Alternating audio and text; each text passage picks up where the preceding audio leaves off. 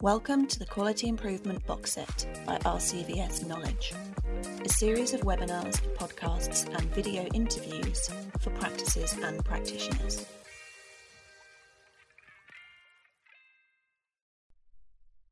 Hi everyone.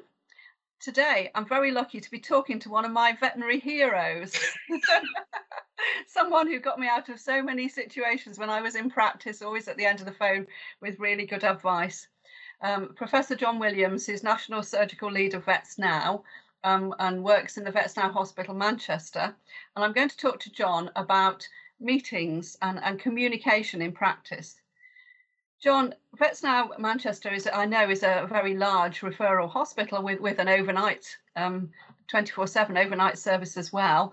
How do you organise talking about clinical cases and having meetings in a situation like that? Okay, we do that in a number of ways, I guess. We do it during the daytime. We do a very formal ward round first thing in the morning, about 9 o'clock. But prior to that, there are smaller group meetings. There's nurse-to-nurse meetings and vet-to-vet meetings, which start at the beginning of each shift. So in every shift change, there is a proper handover. It's quite a formalised process. It's recorded. Pre-COVID, we did this on paper, but just before the COVID lockdown, we started using SmartFlow for exactly the same thing. We record the same data, but now it's just on a PDF on a tablet, and it's attached. It's automatically attached to the patient file. It's based on a number of human systems for communicating handovers, because it's been shown that in people, I think something like 20 to 30% of patient harm occurs due to poor handovers. And we decided, as we were such a busy practice, both in Manchester and in Glasgow, that the sensible thing to do is to try and formalise that, with a hope that we would reduce risk of harm or incidents happening because of miscommunication about patient care. And as far as we can tell, it works really well. We've had the paper system in place probably for about 2.5, 3 years. It's gone through several iterations to try and make it as seamless and less clunky, for want of a better way of putting it, because certainly people don't want to spend their whole life paper filling when there's 20 or 30 inpatients. So the great advantage, I must admit, of the SmartFlow system is that it self-populates a lot of the data, and the stuff that's been recorded previously is still in the system, whereas with the paper system, you do sometimes have to repeat what you're doing. But that's worked really well. And we also found, by doing a very simple audit early on, that there was a huge difference in the information being gathered by the vets and the nurses. The vets were very fact-driven, I guess, and whereas the nursing side, it was very much about the care of the patient. And initially, we used to have like a joint meeting with vets and nurses discussing the same patient. And when you looked at what they recorded, it was very marked, the difference in what they took from those meetings. And I think that's why it's really important to remember that there is two sides to it. There is the veterinary clinical side, and also the nursing care side. And it's important that all that detail crosses over, because sort of things that I guess vets perhaps forget about is, what was it fed that morning? What does it eat? You know, the sort of thing that maybe, not that it doesn't interest it, it's not that it's not important, it's just that it's important in a very different way. So that I think has worked really, really well. And the SmartFlow system has allowed us also to work through the COVID period as well, because it's meant that everything does get recorded. We've been able to do it with small, groups of people, not having to be in the same room to do the handovers, which is a bit weird, but does seem to. Oh, right, yes, that's interesting. Yeah. Because because we worked in a system of teams, and certainly when one team switched over to the other team, we couldn't have any personal crossover, so it had to be done sort of remotely. But that's again seemed to have worked quite well in that situation. But yeah, being a big hospital, certainly going in the old normal, sort of this sort of communication thing did work really, really well. Excellent. And yeah, I think that's such a good point about handovers, because very often you have somebody who's, been working all night and is very tired and wants to get away, and someone who's coming in who's very stressed because everybody's telling them everything at once. And there's lots of potential there, isn't there, without a system? Absolutely. Yeah, I mean, there's so many factors which affect concentration, for want of a better word. The fact that you want to go home, you are tired, or you're thinking that, I haven't eaten properly for, the last 5-6 hours or whatever, and I need some food, or you're worried about the journey home because you're going to start hitting rush hour traffic and all that sort of stuff. And all those things make you forget to tell people small things. Whereas if it's all formalized, then it's easier to remember because there are trigger points within the forms to try and make sure that you don't forget that his potassium was low, or you have run bloods, or you haven't run bloods, but somebody needs to run bloods in the next half hour or whatever. So that there's all these things which affect communication. The non-verbal part of the communication process, which is key. No, that's really interesting. The number of times I've driven away from somewhere and suddenly thought, oh, I forgot to tell somebody this, and then you could start phoning it in. So having a good system to record all that and to remind people, it's a checklist, really, isn't it? It's a checklist. It is a sort of checklist, yes, of an aide memoir, because it is, as you say, it just formalises the whole thing without hopefully making it too onerous. Because obviously, if you've got, I think it's been shown with checklists, if you've got more than 9 things in a checklist, that people lose focus on it and don't concentrate on it. It's just that the principle is exactly the same, that you try very hard to just poke people's minds and say, you need to remember to do this bit. So yeah, but I think it's one of the things that didn't transform how we did things, but I think it's really, really helped and made the system more robust. And really helps as well, if you've got new staff and you've got locums or whatever coming in, there's a system in place that everybody can buy into. It is not sort of hoping that A will talk to B and remember to tell them things, and that you can't leave the building until you've done a handover. That's one of the other key things, because you've reached the end of your shift, you want to go home, but actually I do have to go and talk to this other person. I have to go through everything. Systems are the key, aren't they? I mean, there's so many, from human healthcare. I mean, we're all human and we can all make mistakes. Oh, absolutely. And, we have to think about the human factors. But if we have good systems of work that work for the people on the ground, that's the important thing, and that they've been involved in. And presumably, did you involve your team when you were getting this going? We did. We probably spent the best part of a year, I think, going through various iterations of it. And initially, we involved some key stakeholders from our sites in Swindon, Glasgow, and Manchester, and we designed a form by committee, which perhaps didn't quite work initially. So then we trialed it. We did a Survey Monkey. We changed the form, retrialed it, did another Survey Monkey to see what worked, what didn't work, and then eventually we settled on a form which we thought was a good compromise between what everybody else wanted and what we thought would actually work on the ground. But yeah, I think with introducing that, the key thing was the fact that we involved everyone. Everyone had an opportunity to have a say. Nurses, vets, as to what they felt was important and not important in that form. Because I think if we hadn't done that, and we hadn't had everybody on board, just trying to introduce it from the top down, just wouldn't have worked. Because when you've got people who are, I suppose vets are relatively independent people. Yeah, you could say that. In the way that they like to work, and try to get everyone to work in the same way. It's a little bit like herding cats at times, but I think it did work well because we just involved everyone during the whole process. And I think, and then transferring it from a paper form to an online, or at least a SmartFlow form, has made a bigger difference as well. Because people don't like filling in, the patient's names, patient's details every time when you. And also, there's obviously the waste of paper as well. And you could lose paper, presumably. Yes, we've had that as well.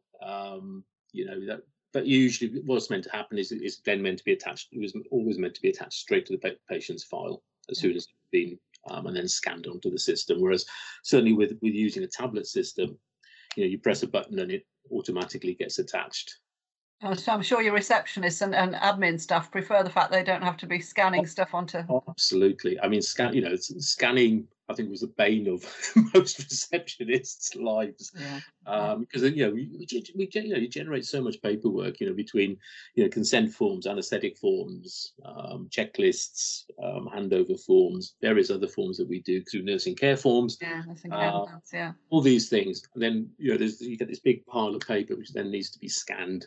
And it's not good for sustainability either, is it? No, absolutely not. So it's the smart. Certainly, I'm not trying to be an advocate. Other systems do exist apart from an online system is what you. Basically, digital system. It's a digital workflow system which allows us just to attach everything to the system, and it seems to work very well for us. So.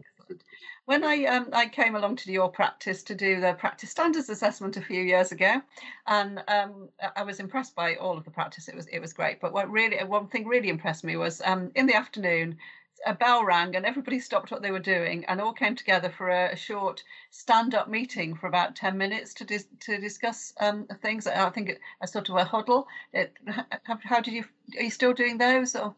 Well, we do the huddles. Well, pre-COVID, COVID has changed everything. Yeah. But pre-COVID, we still huddled in the morning, for want of a better way of describing it. We unfortunately had to stop the afternoon one purely on logistic basis because we'd reached the point. Because I think when we did the original practice standards, it was in our early days and we were still growing.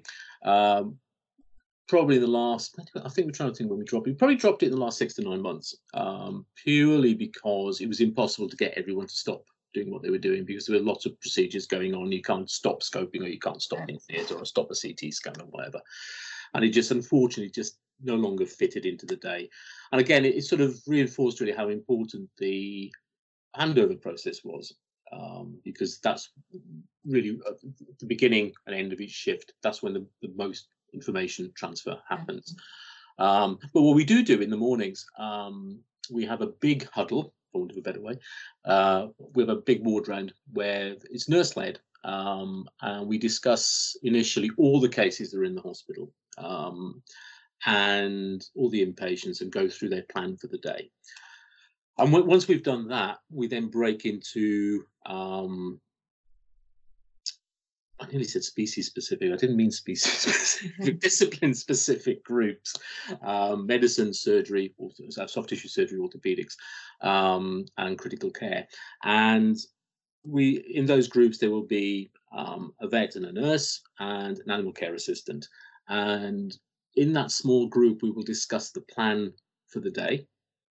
And we will discuss which cases are coming in, also the inpatients, which belong to that little group as well, and what extra things we may or may not want to do to those, but also what we're going to do with those patients that are actually coming into the building on that day as well. So everyone in that little mini huddle is fully aware of how we want to work. The floor is run by one of the senior nurses. And so she has overall vision of what's happening during the day. But then within our little mini groups, we then sort of plan exactly how we want those groups to work out through the day. If something comes in to see me, it may need blood sampling, it may need X-rays or a CT scan, or it may just need to go straight to surgery. It just is very variable, but we try very hard to make sure that everybody in the team is fully aware. Sometimes, obviously, there's crossover, particularly between medicine and surgery, or medicine and the critical care team. And again, we will involve them in our huddle discussion as well to make sure that, certainly at the beginning, plans will obviously change, as is always the case, best laid plans and all that. But we try very hard at the beginning of the day to make sure that at least we have some structure so that everyone is aware of what we want to try and achieve during the day. And yet there has to be some flexibility because we see a lot of emergency cases. But at the beginning, by doing those little huddles, we involve everyone. Everyone has a say. And so we know then what's going to go on. We try very hard not to be hierarchical in it as well. And when you say everyone, you mean the vets and the nurses, but you also mean receptionists and practice managers and No, they don't tend to get involved. Some receptionists do join the original ward round, the bigger ward round that we have. Some of the admin staff do as well, to see exactly, so that everybody knows who's in hospital and what's actually going on in general during the day. But they don't then get involved in the little mini huddles that we do. That's very much a clinically driven. As I said, it's nurses, vets, and the animal care assistants in those mini huddles, because obviously it's not just the vets and the nurses. We need the animal care assistants are key, and certainly in theatre we use them a lot, sort of to facilitate how we work in theatre. So that it's important that they know how we want to work the day as well. And I think it'd be important for having the receptionists in the morning handovers, because then they're aware. It's nothing worse, isn't it, when people ring up about their animal and they speak to somebody who's got no idea what they're talking about. I know. And again, it does help because it does give them a handle on what's going on during the day. So they get at least have a mini oversight of what's going on with each case. The amount of detail they probably take on board is not huge, but it's enough to allow them to say that Fred is doing quite well. They can at least know, oh yes, I know who Fred is when the owner rings up. Yeah. Exactly, because I think that's with all practice, there's always an issue, isn't it, when somebody phones in and says, "I don't know anything about Fred," or the vet will phone you back in an hour, but the client's obviously concerned now. Yeah. Which is why they phoned. So it's always useful to have that so they have that information and they can pass that on as well. Say, Fred's had a comfortable night, etc. And someone will phone you back as soon as possible. So excellent. So it sounds like you have a really good system there. And apart from the day-to-day meetings, presumably you have some other. Do you do journal clubs and do you do M&Ms or significant? We do M&Ms. Again, the COVID has put a big spanner in the works on M&Ms. We do a fairly formal M&Ms once a month. We record it and we actually share it on our company-wide intranet. Oh, that's a really good idea. We don't do it as a live thing, but we do it as a good idea. Yeah. We encourage people to do them as a PowerPoint presentation, and then to share it sort of more widely within the Vets Now community. Again, it's one of those things that's taken a big hit from COVID, because we're just not in a position to do them. No. Hopefully things will get back to yes. Yeah, I mean, once everything sort of starts to settle back and we start to work as a complete unit again, I think it'll make life easier. We also do, because part of our intern training is slightly different, I suppose, but we do joined up webinars, seminars with the interns on both sites using Teams. We've been doing that for about 2 years now, just using the internet to allow consolidation, I guess, and make it easier to teach across both sites. The other sort of meetings, occasional journal clubs, M&Ms, management meetings, and we do have discipline-specific meetings or referral clinician meetings as well to discuss relatively informally, maybe sort of 2 or 3 times a year, to discuss in general how we're working and how we want things to move forward. So I'm sure you have all the same issues that people have in smaller. Oh, I think probably do. Just magnified. Yes. Yes. I mean, once you get into sort of large numbers of staff, where everyone has ideas, everybody wants to work maybe slightly differently sometimes, but getting people to work in systems. Without the systems, it wouldn't work. No, absolutely. In a bigger place, it just wouldn't work. You just can't imagine, everyone doing their own thing just would make the whole thing fall apart. So having those systems in place is really important. Yeah, and it's like all things, isn't it? It's when I was first introduced to checklists, I thought, why do we need a checklist? I've been operating for a long time. I've never had a problem. I've never left a swab in, all that sort of cocky thing that we surgeons have.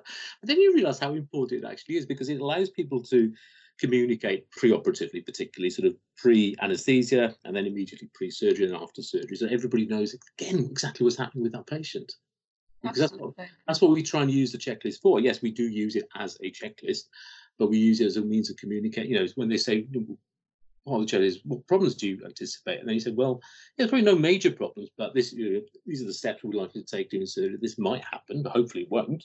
So it just gives everybody an opportunity to. And you probably always had that in your head, but now you're verbalizing it, and therefore other people know that might happen, and therefore the nurses can have the right equipment there. And I mean, there's the classic anecdote from Atul Gawande, who wrote the checklist manifesto, where he one day he just didn't fancy doing the checklist, and his nurse forced him to.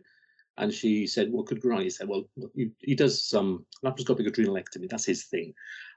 He said, "Well, in theory, I could cut the vena cava." He'd never ever cut the vena cava, and because of that, she ordered a store of blood into theatre.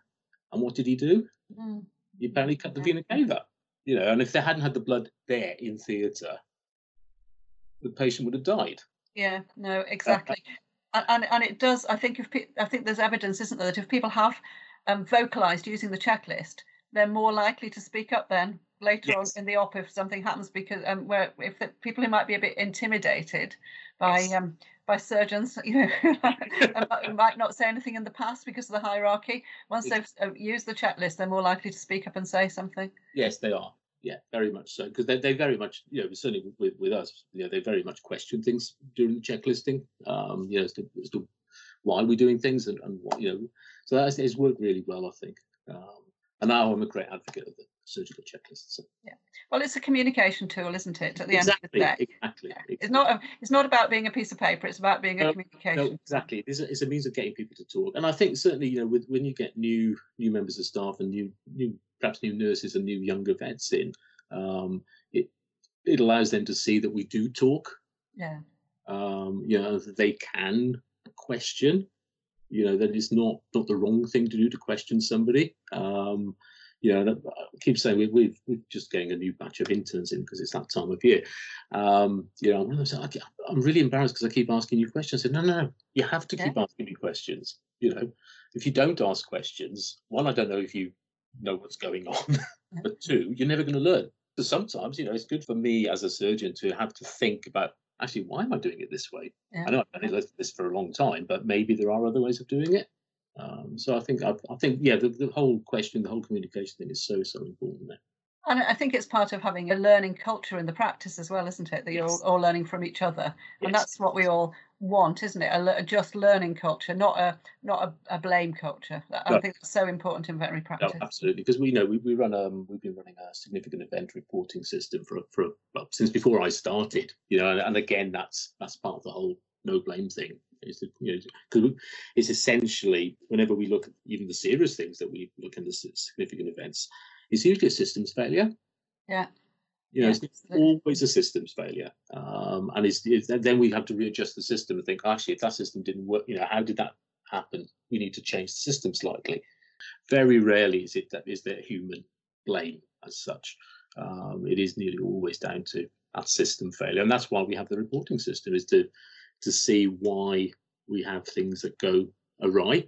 And as I said, vast majority of them, 99% plus probably, are down to system failure.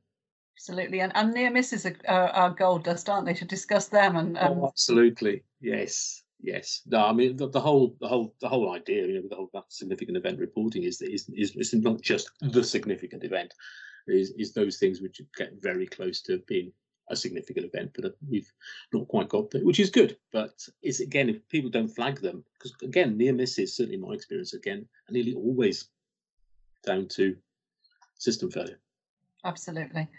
Lovely. Well, it's been great talking to you, John, and I can see that you've got a really great system going on there of communication in the practice. And like we said, communication is at the heart of just about everything in veterinary practice, isn't it? Communication with the clients, communication within the team. So thank you very much for talking to me today. It's been a pleasure. For further courses, examples and templates for quality improvement, please visit our quality improvement pages on our website at rcvsknowledge.org.